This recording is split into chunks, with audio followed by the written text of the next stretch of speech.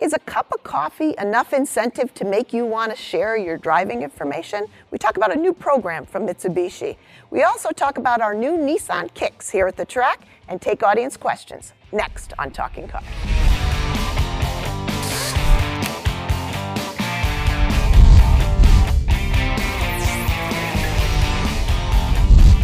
Hi, and welcome to Talking Cars. I'm Jennifer Stockberger. I'm Keith Barry. And I'm John Lincove.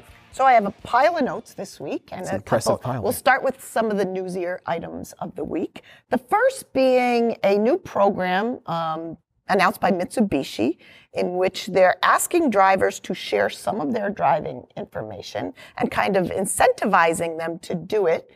Keith, you want to give us a little more context? Sure. So it's kind of like those, like the progressive snapshot where you plug something into your car, it tracks how you drive, and it gives you discounts on your insurance. This one works a little differently. It looks at information from your smartphone, its accelerometer data to see about starts and stops and if you're going over the speed limit.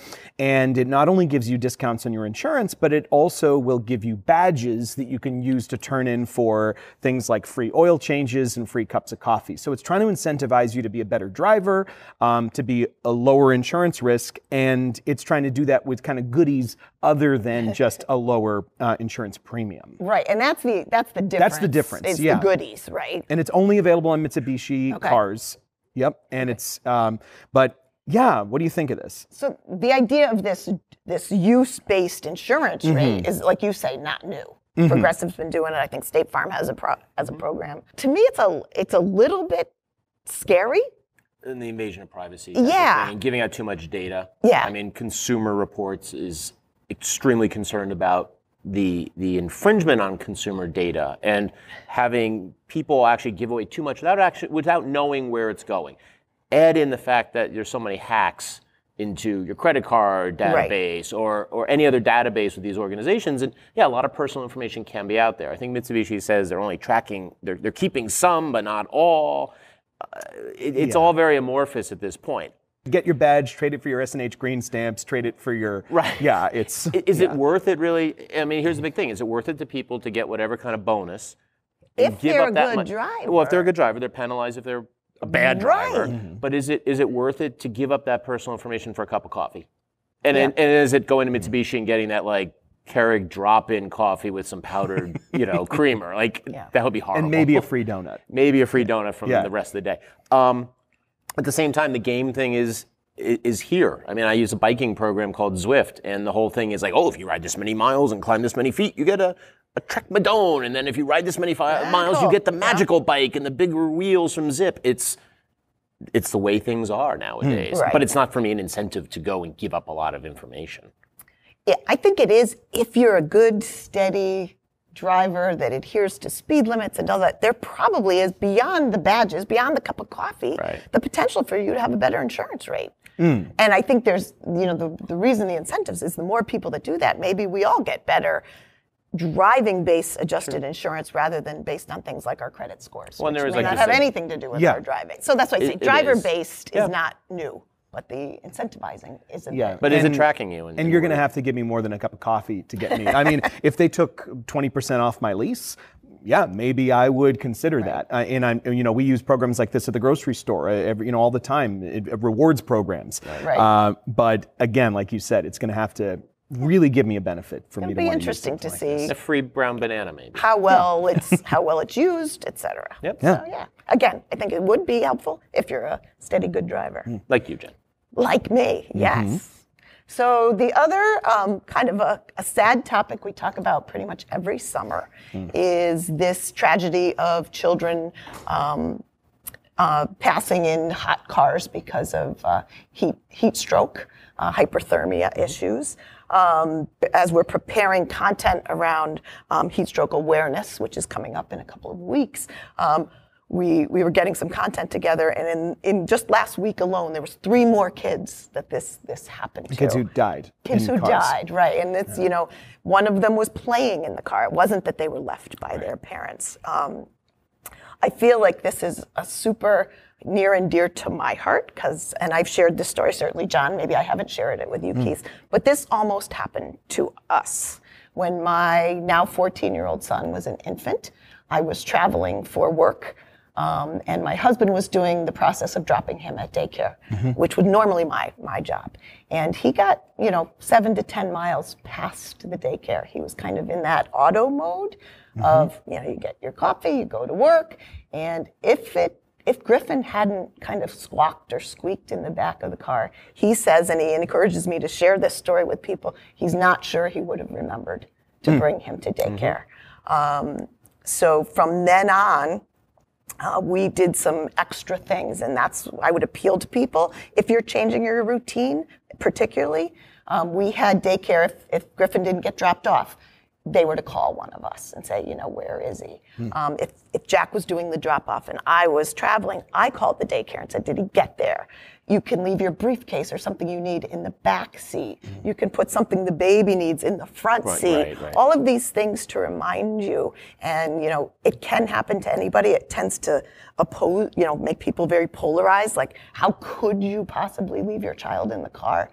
It can happen. But, in that way, I was in a not similar situation, but had the children, had the one child who was the infant, had the two children together, and I had a very solid routine. And like you said, particularly the people who get angry, like, no, you're a bad parent because you forgot them. The one day you go to the dentist out of your normal routine. Right. I often would drive by the dentist's office to go to this other place because we would always go to the gym this direction. Something a little safer. So I'm going down the road, and I get into the mode of I'm going to the rock gym or I'm going to the gymnastics where the kids are, and I blow right by the dentist and go, I got to make the U-turn. Right. Because you're in a mode. You get into these patterns. I did this when I took a vacation this week. I got on the highway like I was going to work, and I had to swing around. And those people who say, I'd never do that, think about all the times that you have made a little mistake with no consequences. It's not the consequences that make you not make the mistake. It's just the way the human brain works. Yep. It's a scary thing. Particularly in the morning, or in the evening after day. It's not going to happen the same way in the evening. Probably leaving in the car at night, but in the morning you're just on autopilot. Yeah, and so use the tricks. There is some legislation. Yeah, there is. It's called the Hot Cars Act, and this would make automakers have to put some sort of warning device in a vehicle that would sort of remind the driver to check the back seat, and it also could be for even for a pet in the back seat. Right. There are cars now that say remember your cell phone, and you were telling me, and I've driven a couple of cars that have who makes those the ones that have the reminders already? So General Motors has one called the rear seat reminder, and it's really kind of simple logic. If you open and close the rear door within within like 10 minutes of beginning your trip, when you end that trip and you key off, it says, make sure you look in the back. Yep. Nissan has a version. Hyundai's coming out with a new version. So they're already begun to do it. This Hot Cars Act would simply say they have to do it. Well, and like you said, Volkswagen reminds you of your cell phone. And it has nothing to do with, it's not a sensor there, it's not a sensor in the seat. It's very simple to have a warning that will pop up. Yeah. And just say, make sure no one's left in the car. If you could do it for something as important as a cell phone, it could certainly be done for a child. Yeah. Right. And then, so, but it can happen, Unfortunately, it does happen. And it does happen. So, again, summer brings it out. Little lighter. We'll get out of that. Yeah, little lighter is we do have, so new at the track, is we just took delivery of our own Nissan Kicks. This is the latest and greatest in this kind of series of what I call subcompact SUVs, these pretty small SUV-like vehicles. The Kicks, like the EcoSport. Like the EcoSport, the HRV. The Trax, HRV. CHR. Right, that whole group. Kona, just had the Kona. So this is a 1.6-liter 4 CVT. We paid about $21,000. We all, I think, did you get a chance to be in? Yeah, I did. So impressions, John? So I think the Hyundai Kona I personally feel it's a little more of a full vehicle, a little more mature vehicle. Toyota CHR is definitely like the Kicks in that they're both front-wheel drive only. Right, and I think that's important. Right. So it looks like an SUV, but it's not all-wheel drive. Right, and I think people need to realize that, because I think you would make that assumption looking at those cars. You would. Like the CHR. This one definitely looks SUV-ish, and one of the things Nissan said when we were at the LA Auto Show when they introduced it is that it's kind of for the Sentra driver who doesn't need all-wheel drive, but wants now to sit up higher. It's that move away from sedans towards an SUV. What's interesting is that, so this is based on the Kicks is based on the Nissan Versa / Versa Note / Juke, its predecessor platform. Not something as advanced as a Sentra, but it's a nicer vehicle than a Sentra. I would get into this any day versus a Sentra sedan. I found the handling was good. I like the interior. It was very straightforward. The look is very inoffensive. Some funky interior, you could tell that they were trying to make it interesting without spending a lot of money, and I appreciate that when you put some effort into it. I did find the suspension to be a bit harsh. You had a good word for it. Choppy. It was very choppy. You know, you go over a bump and you would really hear it. It would kind of resonate throughout the cabin, and that's just where more money helps to dampen that sort of thing. Right. The one thing though is that I miss the car that this is replacing, which is the Nissan Juke. And the Nissan Juke was this weird, funky. Are you the only one that misses this? Yeah, I think I am. There's a lot of Jukes out there. Well, the thing about the Juke is that it was a little different. It looked a little weird. It actually was kind of fun to drive. It was up there with, I agree with you, with the Kona. The Kona is, I think, definitely more fun to drive than this, and I think the Juke was too. You could get it with all-wheel drive, and if you lived in the snow belt and you wanted something that was small, a little different, you wanted to sit high up, it was out there. But obviously, those people are few and far between. People just want to sit up high. Right. Yeah. Well, some of the comments we've seen in past episodes of Talking Cars is that, well, you guys are in the north and you get snow and all-wheel drive, but what about the, and it's true. Right. You get the.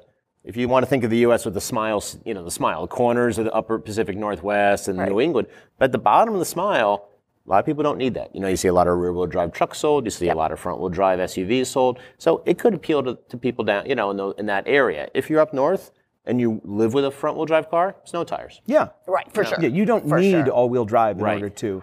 It just is one of those things that if that's the reason why you're buying, and that's something that we hear up in the Northeast a lot. Oh, I got to get rid of my sedan and get an SUV because of the winter. Yep. This isn't going to be that different. Right. And I'm not saying people need it. I'm just saying you may believe just looking at it in the segment that and the way it's advertised that it would have it, and it does not. So what is nice is that our version's 21,000, right? And it's and it starts at 19. The aforementioned Ford EcoSport, excuse me. Yeah. Our version was 28 to get some of the features, and it's just a fortune. Right. And the fuel economy is good too. Yeah, fuel economy is one better than the Sentra. So better than a sedan overall. In a compact SUV. We got 31 in the Sentra. EPA was 32, and this says 33. Yep. And not that much more money. I like the driving position. Yeah.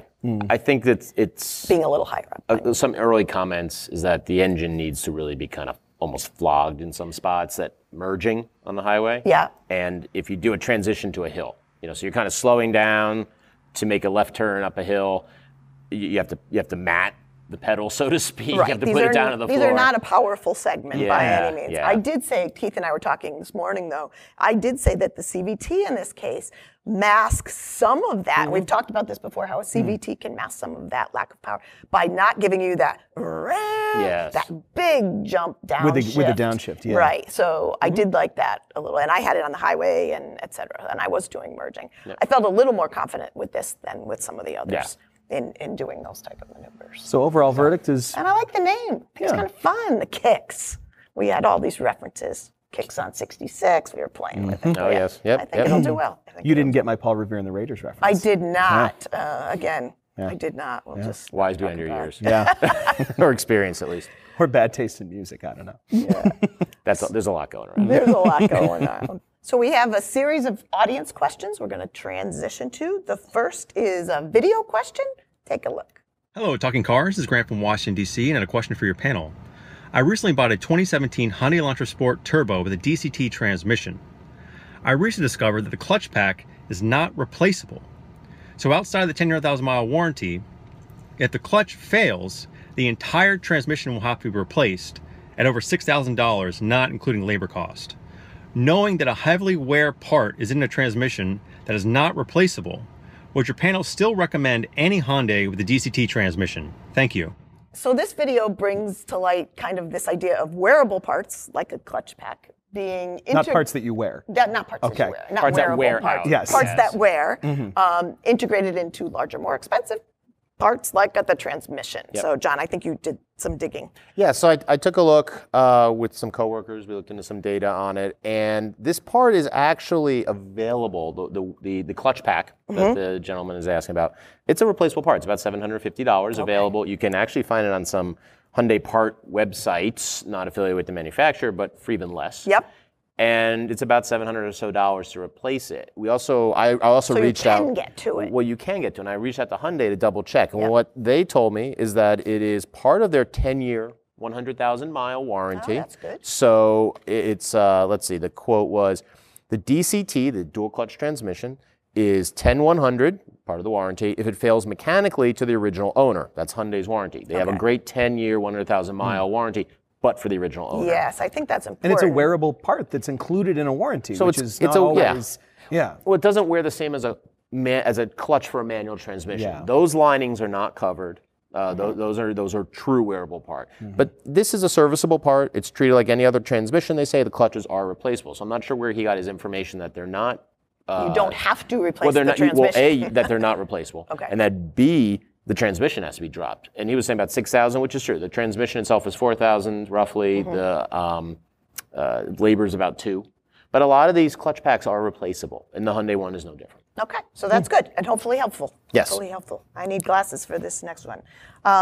After reading Mike Monticello's article about advanced safety features missing from trucks, since many are more than a decade old, does CR think it's time safety features be mandated to cars and trucks on the road rather than mandate the technology on new cars and waiting for them to trickle down That is to small the used print. market? It is very small print. Yeah, so this idea of safety features and mandate. So it would be retroactively saying that in my 1998 town car that they're going to put on automatic emergency braking, and it's an interesting idea, and it may make things safer, but some of these cars, it would be very difficult to wire this into systems. It would basically involve taking a certain whole class of cars off the road. Even aligning the sensors properly would be, how do you know that it was installed properly? It would be a really, really, really expensive, even if it were possible. Right. Yeah. And I think you've touched on something, the newest safety features that we talk about all of the time, automatic emergency braking, forward collision warning. We're talking about radar or LiDAR and cameras. Yep. These are not things that are in those other cars, nor can they be readily added. Yep, and some of the trucks, there are safety features that could be added to the trucks, and that was part of Mike's different with story. trucks, And it's different because they're a little more standard. And they're bigger. There's just more room for it. Room. One of the things interesting, you'll see these safety features will be available up to a certain model. And it tends to be the high performance model. And they have such a different grille, bumper, front fascia, kind of is the industry jargon, if you will, that they just can't fit it there. Right. They can't fit it, let alone the electrical and the hookups to the computer brain and to the CAN bus. Yeah, to the CAN bus. And the next thing, and maybe I'm stealing what you're going to say, is it's hard enough to get legislation to mandate something going forward. It took ABS, took backup cameras a number of years to finally be standard until and mandated. Now. Until now, right? To get something to go back 5, 10, 15 years, what's the cutoff? So it's low-hanging fruit in a sense. You're getting new cars at least, and they're trickling down versus nothing. Right. And I would add to your point that mandate may not be the only way. Certainly, if consumers are asking for them, that's a way. Right. We tend to do that as third-party raters ourselves and others like the Insurance Institute. If we start saying, hey, this is a better car because it has that feature, and we award points for that, things like automatic emergency braking and forward collision warning, that helps drive the market. So there's other tools, I guess I'm saying, around outside of mandating that they'd be required. And eventually these cars are going to be off the road, the cars that don't have some of these features. Yeah. It's going to be years. It's going to be many years. Yep.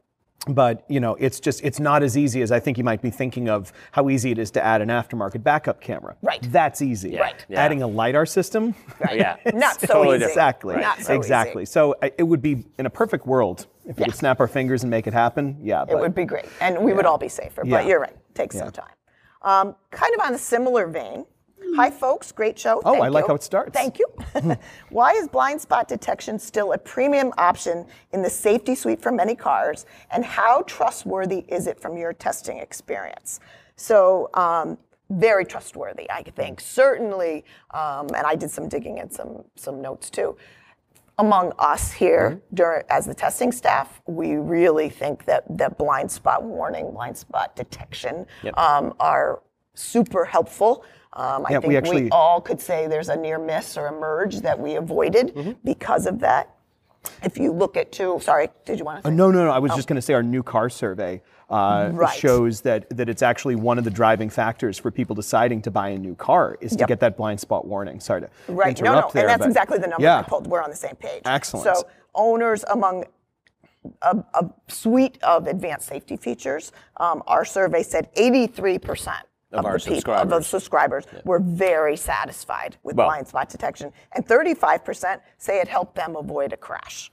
And IHS, the Insurance Institute for Highway Safety, IHS, has their ability to look at the claims data on cars with and without the feature, says it lowers the rate of lane change crashes by 14% and lane change crashes with injury by 23%. But just kind of circling back. Right. Why is it not part of that? And I think that a lot of it is that it's not part of the IHS or National Highway Traffic Safety Administration testing program. Okay. And just like we've seen, and people have commented about, well, why, they did narrow offset, the small offset crash test with the driver's side. Right. Why didn't they just apply it to the passenger side? Well, it's cost, and it's almost building to the test. And I'm not saying the manufacturers are evil, but they're only adding what they have to. They're adding what they have to add to pass the test. And sometimes there are parts, for instance, if the blind spot detection is in the side view mirrors, that's an option that goes along in the same production line with the heated side view mirrors. Right. So you have to opt into that more expensive option package in order to get both. Right. So and it's bundled with that. Some of it's cost. Yeah. We would rather see the safety features just standard.